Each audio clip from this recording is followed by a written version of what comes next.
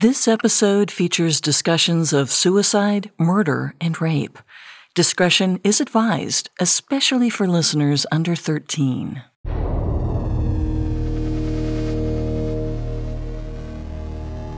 Imagine you're watching surveillance footage from a hotel elevator. It's dated January 31st, 2013. You see the doors slowly slide open. In steps a young woman wearing a red hoodie and flowing black shorts.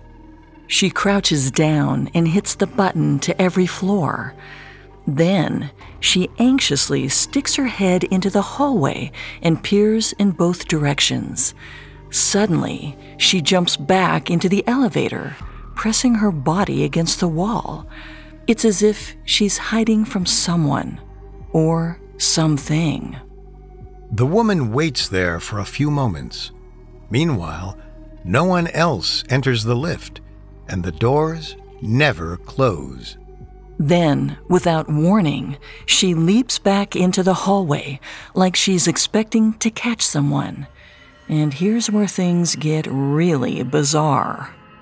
She turns to her right and bends over. She's moving her hands like she's trying to feel around for something in the air, or possibly communicating with something unseen. Then, she stops gesturing, casually turns to her left, and walks out of the frame.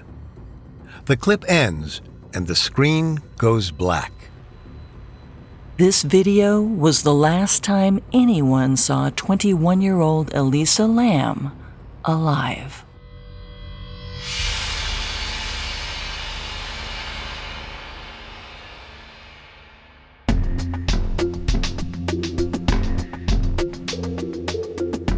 Welcome to Unexplained Mysteries, a Spotify original from Parcast. I'm your host, Molly. And I'm your host, Richard. In life, there's so much we don't know, but in this show, we don't take "we don't know" for an answer. Every Tuesday and Thursday, we investigate the greatest mysteries of history and life on Earth.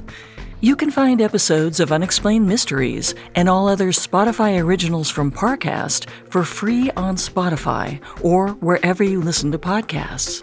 This is our one-part episode on the mysterious death of Elisa Lam.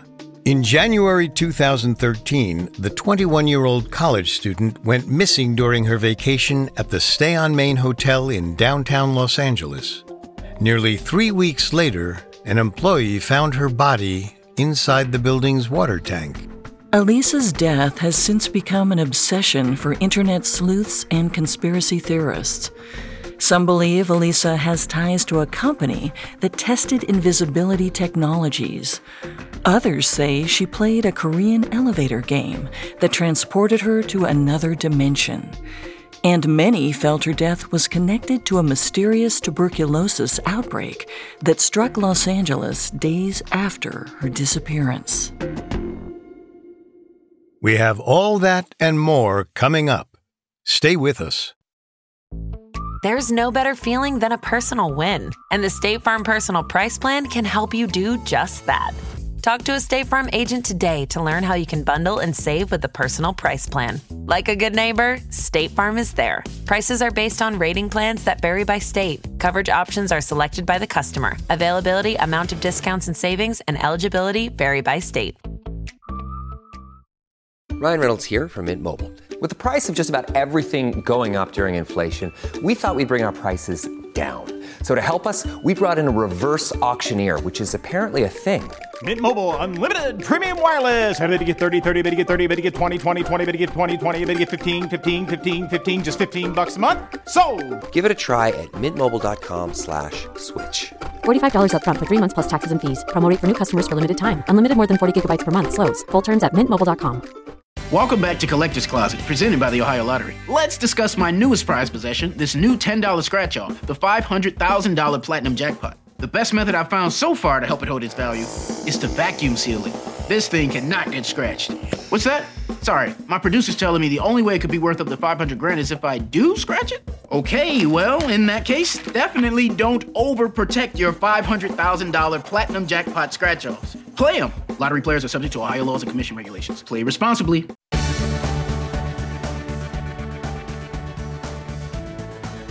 It was a sunny 66 degrees when Elisa Lam arrived in Los Angeles on January 26, 2013. It felt vastly different from the frigid winters back home in Vancouver, Canada. Elisa was a student at the University of British Columbia. She had decided to spend her winter break traveling up the coast of California by train. This trip was a big opportunity for Elisa. She was fascinated by the film and fashion industries, so what better place to experience both than Los Angeles? Over the past year, she'd gained some traction on her blog, a site where she discussed her favorite style and beauty trends. But Elisa also opened up to her followers about her personal life. Elisa's parents were a recent theme in her blog. They had immigrated from Hong Kong years prior and were particularly worried about their daughter traveling through America alone. But Elisa had promised to call them every day to check in. Operating on a student's budget, Elisa booked a cheap hotel in downtown Los Angeles, about a 20-minute walk from Union Station. It was called the Stay on Main, but it used to go by a more infamous title, the Cecil Hotel. When hotelier William Banks Hanner built the Cecil in 1924, he installed its marble lobby, stained glass windows, and Parisian architecture. Hanner hoped these ornate features would attract socialites and businessmen. 5 years later, the Great Depression hit, and over the following decades, the property fell victim to the economic disaster.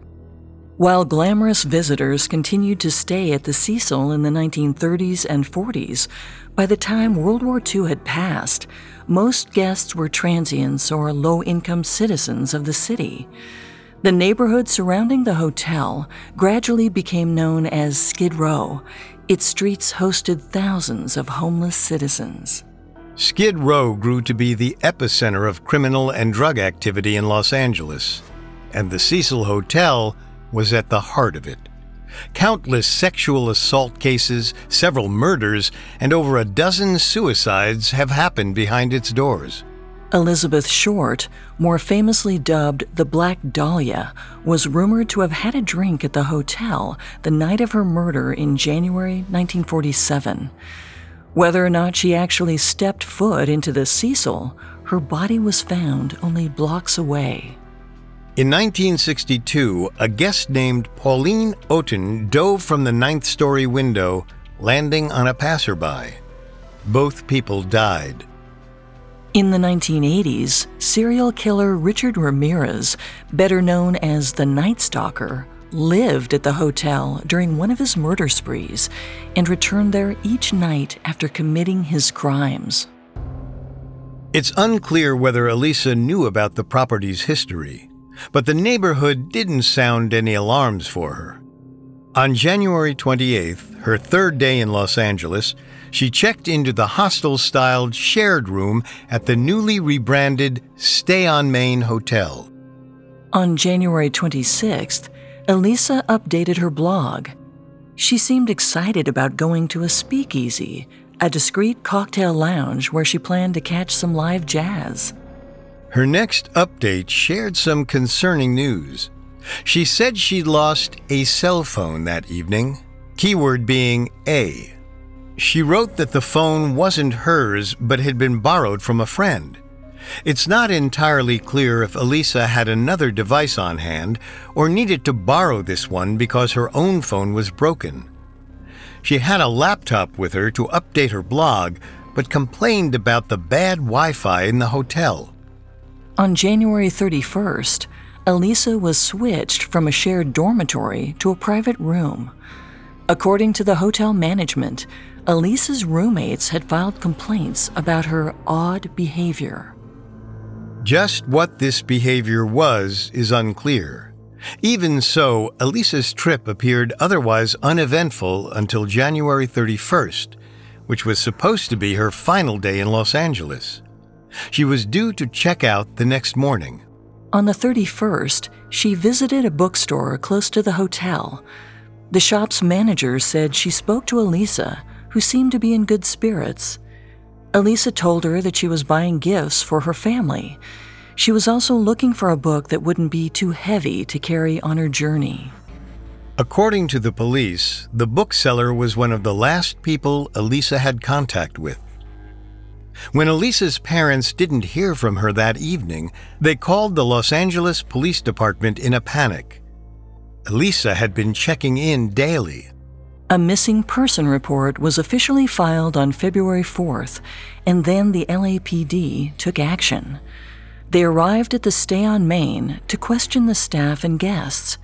They even had dogs sniff the premises for Elisa's scent. They checked the lobby, the hallways, fire escapes, even the roof. But no Elisa. Oddly enough, Elisa's blog continued to update with new posts for days after her disappearance, probably through an automated system. This gave many hope that she was still alive. The media picked up on the missing person case and reported Elisa's story, plastering her photo across the internet. But no one could offer any leads until the elevator footage surfaced 2 weeks later. Elisa's bizarre behavior in that video not only complicated the investigation, it propelled her case into internet infamy. After detectives released the footage on February 13th in hopes of getting tips about the case, it spread across YouTube. Someone uploaded the tape to a Chinese video sharing site, and it received 3 million views in a matter of days. As the clip went viral, the public formed their own theories about what had happened to 21-year-old Elisa Lam. Some wondered if she had been on hallucinogens. Others felt confident she was being hunted by someone. A few rationalists said she was just frustrated with the malfunctioning elevator. They pointed out that the elevator doors did not close the entire time she was inside. Yet none of these theories prepared the public for what came next. A few days after the footage was released, guests at the Stay on Main began calling the front desk with complaints. Visitors said that the water pressure in their rooms was extremely low. Others said the liquid coming out of the faucets was black. A few even complained that it had an unusual smell and taste. In the early morning of February 19th, a maintenance worker named Santiago Lopez went up to the roof to inspect the 1,000-gallon tank. There were 4 tanks on the roof that provided water for all of the guest rooms. As Lopez got closer, he noticed the lid to the tank was open, and when he peered inside, he saw the naked, decomposing body of Elisa Lam floating in the water. The discovery of Elisa's body caused a stir of questions. There were only 2 ways she could have gotten onto the roof: by climbing one of the fire escapes or through a locked door that would have triggered a security alert. But employees said no one had tripped any alarms. And if there is footage of Elisa walking through the hallway towards the fire escape, authorities haven't released it to the public. The same clothes Elisa was wearing in the elevator floated next to her in the water. But police weren't sure if she'd taken them off herself or if someone threw the clothes in after her. Ultimately, police had 3 theories. Either Elisa died by suicide, she fell into the tank by mistake, or someone murdered her. They hoped the autopsy would put the case to rest, but it only made things more complicated. The coroner's report claimed that Elisa had no illicit drugs or alcohol in her system, which ruled out an internet theory that hallucinogens or intoxication caused her to fall in the tank. The police ruled out suicide as a cause of death because of a lack of evidence, and internet sleuths agreed. If Elisa did want to take her own life, it's unlikely she'd choose to dive into a water tank. With this information, the LA County coroner ruled Elisa's death an accidental drowning. The LAPD suspected that sometime around midnight on February 1st, Elisa got onto the roof alone. She took off her clothes, climbed into the tank, and drowned. As far as they were concerned, the case was closed. But for the millions following the investigation, it was hard to accept that Elisa did this on her own. If her death was an accident, she still had to go to a lot of effort just to get into the tank. A hotel employee named Pedro Tovar mentioned how difficult it would have been for Elisa to access the tower, even if she did manage to get on the roof.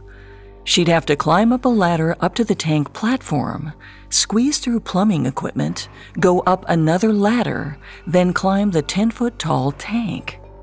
Finally, there was the opening of the basin. Elisa would have to remove the heavy metal lid and jump inside, knowing there was no way to get back out. It would be challenging for Elisa Lam to do all these things accidentally, which was why many felt she was the victim of someone or something unknown. And given the strange elevator footage, many wondered if supernatural forces caused her demise. Perhaps something was hunting Elisa. Something from another dimension.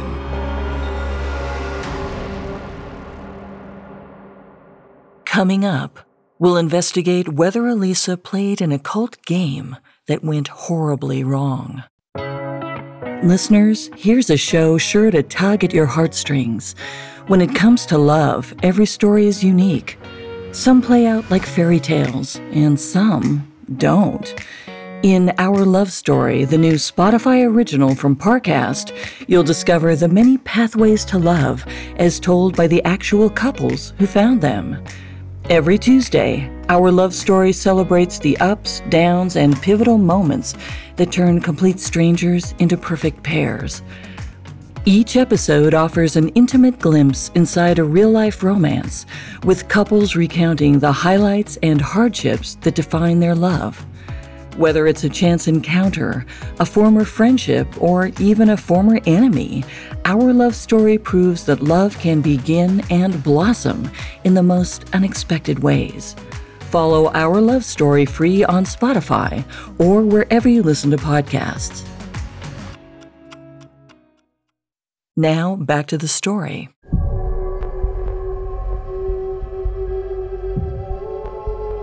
In January 2013, 21-year-old Elisa Lam checked into the Stay on Main Hotel in downtown Los Angeles.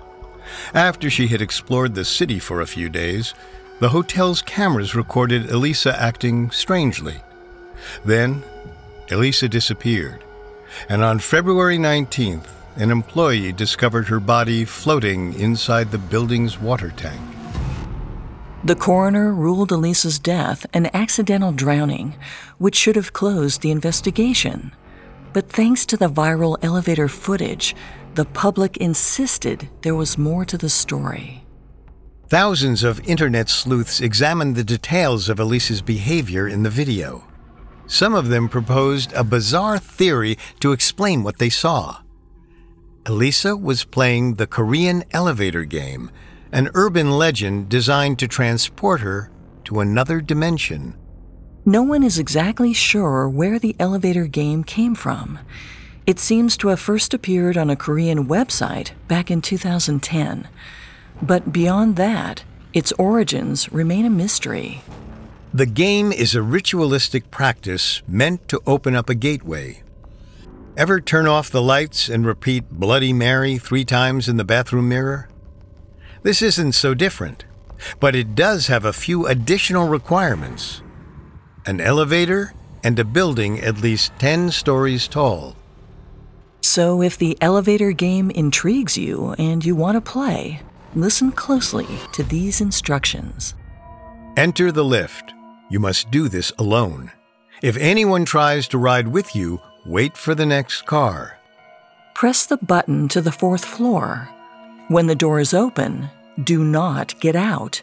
Instead, send the elevator to the 2nd level.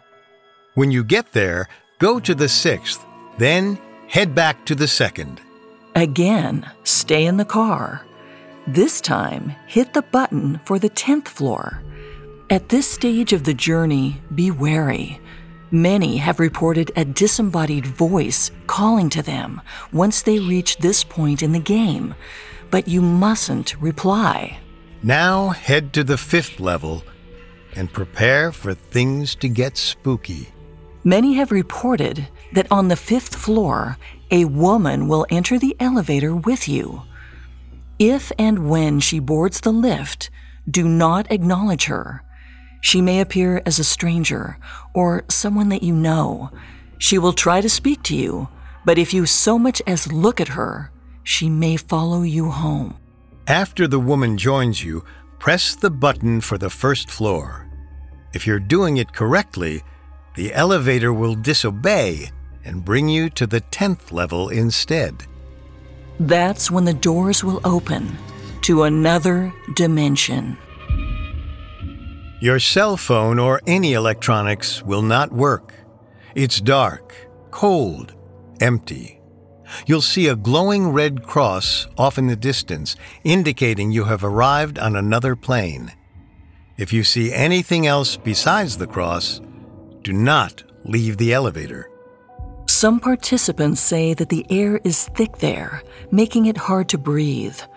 Others claim they've passed out and woken up at home, or what seems like home, only to find they're back on the 10th floor. If you want to leave, you must return to the same elevator you arrived in. Otherwise, you may be trapped in this dimension forever. One anonymous elevator game player submitted their experiences to Thought Catalog in 2016. According to their account, if you don't follow the rules exactly, the ritual can cross over into real life. The source claimed they played the game in an unfamiliar building in downtown Atlanta, Georgia. After following each of the steps, a woman did get on the elevator on the 5th floor. The woman was petite, with blonde hair, green eyes, and freckles. The fact that the witness could report these details meant they got a good look at the woman. Their first mistake. The player hit the button for the 1st floor, hoping to ascend to the 10th. That's when the woman mentioned she'd just seen an accident. She said she needed the player's help, and they had to go back to the 5th floor. The anonymous source ignored the woman until she became aggressive. The woman started screaming at the player, cursing and trying to get their attention. When that didn't work, she stopped and began weeping. The player reported feeling a sense of hate for the strange woman. Their rage mounted until finally they attacked her. Suddenly, the doors opened in the lobby. The woman stepped off with a snide grin and blocked the player's exit. Then, the doors closed and sent the player up to the 10th floor to cross over into the alternate dimension. When the player finally left the building, they felt disoriented and panicked, unsure of what they'd just witnessed. This sensation continued for days. The witness claimed to see the woman in their dreams, even outside their apartment in waking life. When they published their account on Thought Catalog, they claimed they still had not escaped the woman's presence. This witness was not alone in their experience. Several participants claimed in online forums that after playing the game, they heard disturbing sounds and saw terrifying hallucinations. One person said they were followed home by the elevator woman. They were so scared they even purchased a gun for protection. So, is this what Elisa was doing before she died? Maybe she became disoriented and scared while playing the Korean elevator game. It was thought that the video of Elisa was taken on the 5th floor where her room was, though other sleuths say the footage came from the 14th floor. Perhaps the person she's gesturing to in the video is the strange woman no one else could see, the one you're not supposed to acknowledge. Maybe she spoke with the invisible woman before completing her journey to the 10th floor. In the footage, Elisa hits buttons for multiple floors. It's possible she had second thoughts about entering that alternate dimension and was just trying to end the game. Perhaps this is why the elevator doors never closed while Elisa was inside. She was still in the midst of a supernatural journey. If Elisa felt disoriented from her trip, that could have led to her erratic behavior, culminating with a dive into the hotel's water tank. While some people believe this was the case, there are a few problems with this theory. For starters, Elisa Lam spoke English and Cantonese, not Korean. Before her death, the instructions for this game were only written in Korean, making it less likely that Elisa could have figured out how to play. Elisa might have heard about it from a friend, but the game wasn't even popular in America and Canada until after her death. While the elevator game would explain Elisa's bizarre behavior, it's unlikely she actually crossed over into another dimension, or that a mysterious woman was chasing her. But if Elisa wasn't playing the elevator game, it doesn't mean someone wasn't pursuing her. Some say another unseen assailant may have followed her. On January 12, 2013, just 2.5 weeks before her death, Elisa posted a tweet that later sent conspiracy theorists down a rabbit hole. It read, "Canadian company invents invisibility cloak," and linked to a 2012 Huffington Post article. The piece mentioned how the United States military had reportedly offered financial backing to a company called Hyperstealth Biotechnology. The business had developed what they called quantum stealth camouflage. This was a thin, flexible material that bends light around an object or person, giving them the illusion of invisibility. On the company's website, Hyperstealth CEO Guy Kramer wrote, "The psychological effect on the enemy is devastating. They never know when or even if this invisible army has them targeted or surrounded. How can you hit a target you cannot see? How do you defend from the invisible?" Elisa posted this article just weeks before the elevator footage showed her apparently interacting with someone invisible. With this connection in mind, theorists posited a new explanation for Elisa's death. Elisa knew something about invisibility technology, and on January 31st, an unseen assassin killed her to keep her from talking.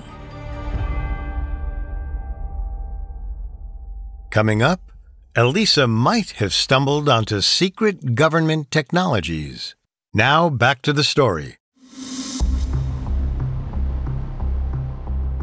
In 2013, the death of Elisa Lam became a viral mystery that fascinated internet sleuths. The coroner reported that the 21-year-old had died from an accidental drowning, but many felt there had to be more to her story. Some wondered if she was playing a Korean elevator game that transported her to another dimension. But others believed that instead, an invisible agent was stalking her. Their goal? To keep Elisa from telling what she knew. One virtual sleuth found a business on Google Maps linked to the hotel's address. It was called the Invisible Light Agency. It's near impossible to find information on the company today, but a 2011 article from the CG channel listed it as a visual effects company that handled 3D technologies. It's not that odd for an up-and-coming entertainment business to register their address to a Los Angeles hotel. Perhaps they were using the property as an office. What is strange is that, according to conspiracists, one of the company's creators eventually left to work as a supervisor for Raytheon Missile Systems, a major U.S. defense contractor that develops high-concept weaponry. According to a 2009 CBS News article, Raytheon researched and funded invisibility technologies alongside Duke University, the U.S. Air Force, and the National Science Foundation of China. So it's possible that the Invisible Light Agency experimented with more than visual effects at the time of Elisa Lam's stay. Some internet sleuths believe that the company may have been a government front that was actually testing cloaking technologies in downtown Los Angeles, and Elisa Lam may have been a witness to it that day in the hotel. The evidence proving this theory may even appear on the elevator footage. Those who've analyzed the tapes say that they can see a fuzzy shadow moving inside the elevator, perhaps the cloaked assailant itself. This may explain why the lift's doors never closed. Maybe something had been blocking the sensors. It could also explain who Elisa gestured at in the video, even though it looked like no one was there. One of the most compelling pieces of evidence for this theory is a timestamp on the elevator footage. After close scrutiny, theorists say that someone subtly edited the clip. One internet sleuth named Cody Fry proved it. In March 2013, Fry uploaded a different version of the video and paired it side by side with the official police tape. In Fry's version, the footage is slightly sped up, which makes Elisa's strange movements look much more normal. Fry did this to demonstrate his theory that someone had removed over a minute of footage from the police tape. Cody didn't say what might have been on the other recording, but through comparison, he realized the police tape had slowed down sections to compensate for that missing minute of time. Even the timestamp appears encrypted, as if written in some sort of alien language. Someone clearly went to a lot of effort to make these edits. But who and why? Perhaps the police were told to manipulate the footage before releasing it to the public. If Elisa's death was part of a top-secret technology cover-up, the government might have ordered them to do so. Maybe the goal was to make Elisa seem disoriented or disturbed to distract the public from her real killer, an invisible agent using cloaking technologies. But aside from the Invisible Light Agency's supposed location and the timing of Elisa's tweet, there isn't much to support this theory. Hyperstealth biotechnology, which Elisa initially tweeted about, had no known ties to the Invisible Light Agency. It doesn't make sense that anyone from Invisible Light would pursue her. Also, Elisa probably didn't share the article because of any connection to government secrets. If anything, it might have been because of her affinity for the Harry Potter series, which features invisibility cloaks. As far as the edited video footage, some have argued that the police may have amended the content themselves. Perhaps there were other people in the video the authorities wanted to protect, witnesses or innocent bystanders that may have stepped into frame. Overall, it feels improbable that Elisa died as part of a military cover-up. But there may have been a completely different reason why someone wanted Elisa Lam dead. On February 22, 2013, 3 days after authorities discovered Elisa's body, the New York Times reported on a second strange occurrence in downtown LA, a rare outbreak of tuberculosis. Tuberculosis is a bacterial infection that affects the lungs. It's also highly infectious and can spread through coughing or sneezing. By February 22nd, health workers had pinpointed 4,650 cases of tuberculosis amongst the homeless population of Skid Row. This was the largest outbreak of the disease in Los Angeles in a decade. The close timing to Elisa's death made internet investigators extremely suspicious, and soon a new theory emerged. Perhaps Big Pharma, or some secret government organization, strategically infected Elisa with TB. They may have left her body to decompose in the water tank as a biological experiment. Dozens on the World Wide Web suggested that Elisa may have been used to infect thousands in the downtown community. This would up the sales of Big Pharma's tuberculosis test kits. At first, this theory seems like a bit of a stretch. But there is some scientific research that supports the notion that TB can spread through water.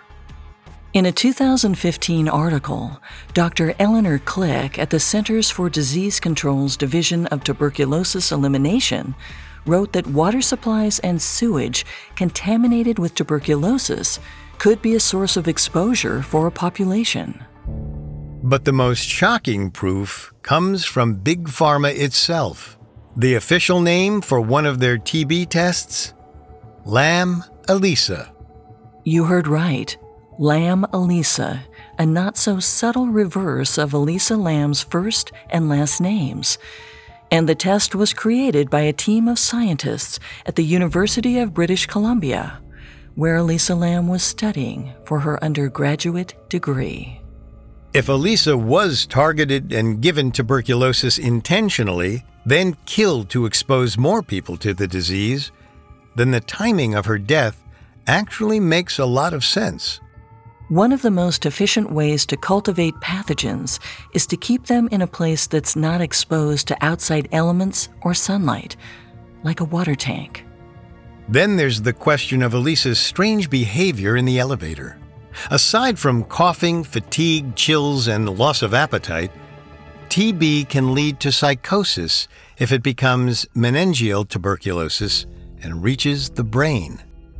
Maybe Elisa had already succumbed to her symptoms when her roommates complained about her, and when elevator cameras captured her that January night. Perhaps she wasn't witnessing an invisible assailant or a ghostly woman. Instead, she was experiencing delusions caused by the disease. The clues Elisa left behind also point to a cover-up. If you remember from earlier, Elisa's blog kept updating with new posts after she went missing. However, Elisa lost her phone at a speakeasy days before. It's possible someone involved in the biochemical attack took it. They could have updated her blog to throw people off their scent. Except there are a few glaring issues with this theory. For starters, on Tumblr, where Elisa hosted her blog, there was a queue option which allowed her to write posts and time the release for a later date. Then there's the Lamb Elisa kit, which was invented sometime before 2009. This was before Elisa became a student at the University of British Columbia. So the title of the test is probably a coincidence, which sounds too far-fetched to believe. But in fact, LAM is short for lipoarabin omanin, which is produced by the tuberculosis bacteria. And ELISA is an acronym for Enzyme-Linked Immunosorbent Assay, a test used to detect that compound. So while it's definitely a strange coincidence, it's unlikely someone named the test after Elisa. Besides, Elisa couldn't have been patient zero for a targeted TB outbreak. Her autopsy showed no signs of the disease in her system. However, the toxicology report did show something else critical to the investigation. Elisa Lam took medication for bipolar disorder. Before visiting California, Elisa's friends and family knew she lived with mental health issues. While her blog posts featured colorful, upbeat images of the latest fashion trends, Elisa also shared intimate details about her depression and anxiety. Elisa's family insisted she never expressed suicidal ideation, but her blog posts reveal an ongoing struggle with these kinds of thoughts. We can't rule out the possibility that Elisa's condition may have caused her to jump into that water tank on her own. While this story has spawned dozens of wild conspiracy theories, perhaps the simplest explanation is that Elisa's death was the tragic result of her mental illness. Bipolar disorder has been known to cause dangerous mood swings leading to emotional highs and depressional lows. It can also lead to hallucinations, perhaps explaining her behavior in the elevator. While the toxicology report showed traces of Elisa's 4 medications in her system, 2 of those drugs, an antipsychotic and a mood stabilizer, were only found in her liver, meaning she had taken them recently, but not on the day of her death. According to author Jake Anderson, who investigated Elisa's case in his book, Gone at Midnight, it's possible Elisa was experiencing a manic or psychotic episode when she got into the elevator. And there may have been other things the coroner missed. While the police ordered a rape kit on Elisa, they never specifically tested for things like Rohypnol, the date rape drug. This was despite the fact that the autopsy showed signs of anal bleeding. However, the coroner suggested this was due to prolapse. In other words, her organs were beginning to exit her body during decomposition. Ultimately, there was no concrete evidence of foul play in the autopsy, but many people suspected that Elisa didn't get to the water tank alone.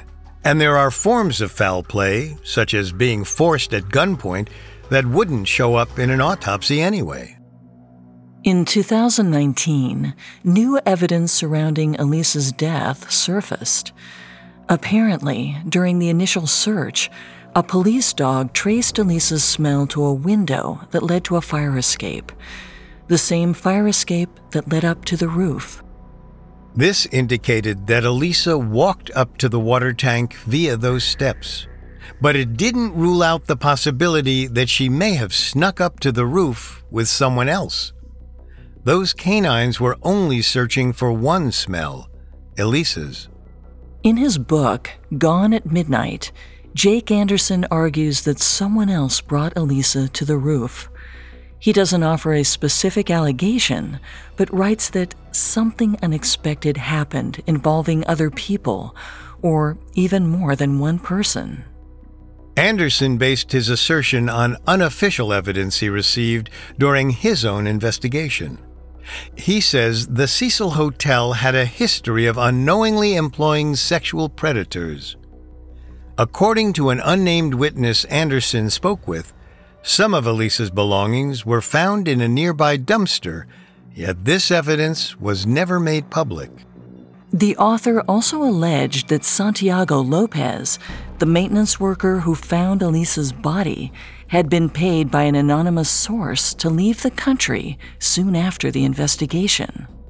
Anderson also mentioned another bit of evidence, supposedly confirmed by a former LAPD detective. The police had additional footage of Elisa entering the hotel with 2 unknown men before her death. In the video, which has not been publicly released, they appeared to give Elisa a box, although it's not clear what's inside. In addition to this, Anderson discovered that several registered sex offenders had checked into the hotel during Elisa's stay. Perhaps one of these men brought Elisa up to the roof, or maybe another guest attacked her and threw her into the water tank. But without solid evidence, we can't know for certain. There are multiple loose ends to this case, many of which we can never resolve.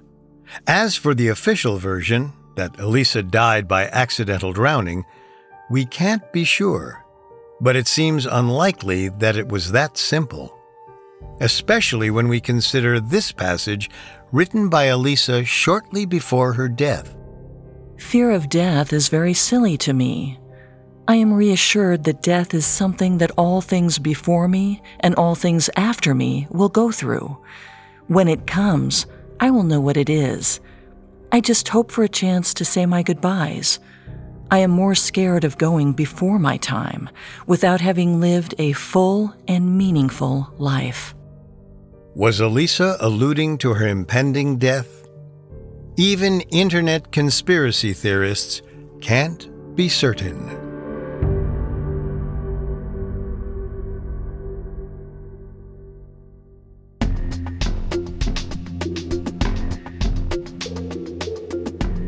Thanks again for tuning in to Unexplained Mysteries. We will be back on Tuesday with an all-new episode. For more information on the mysterious death of Elisa Lam, amongst the many sources we used, we found Gone at Midnight, The Tragic True Story Behind the Unsolved Internet Sensation by Jake Anderson, extremely helpful to our research.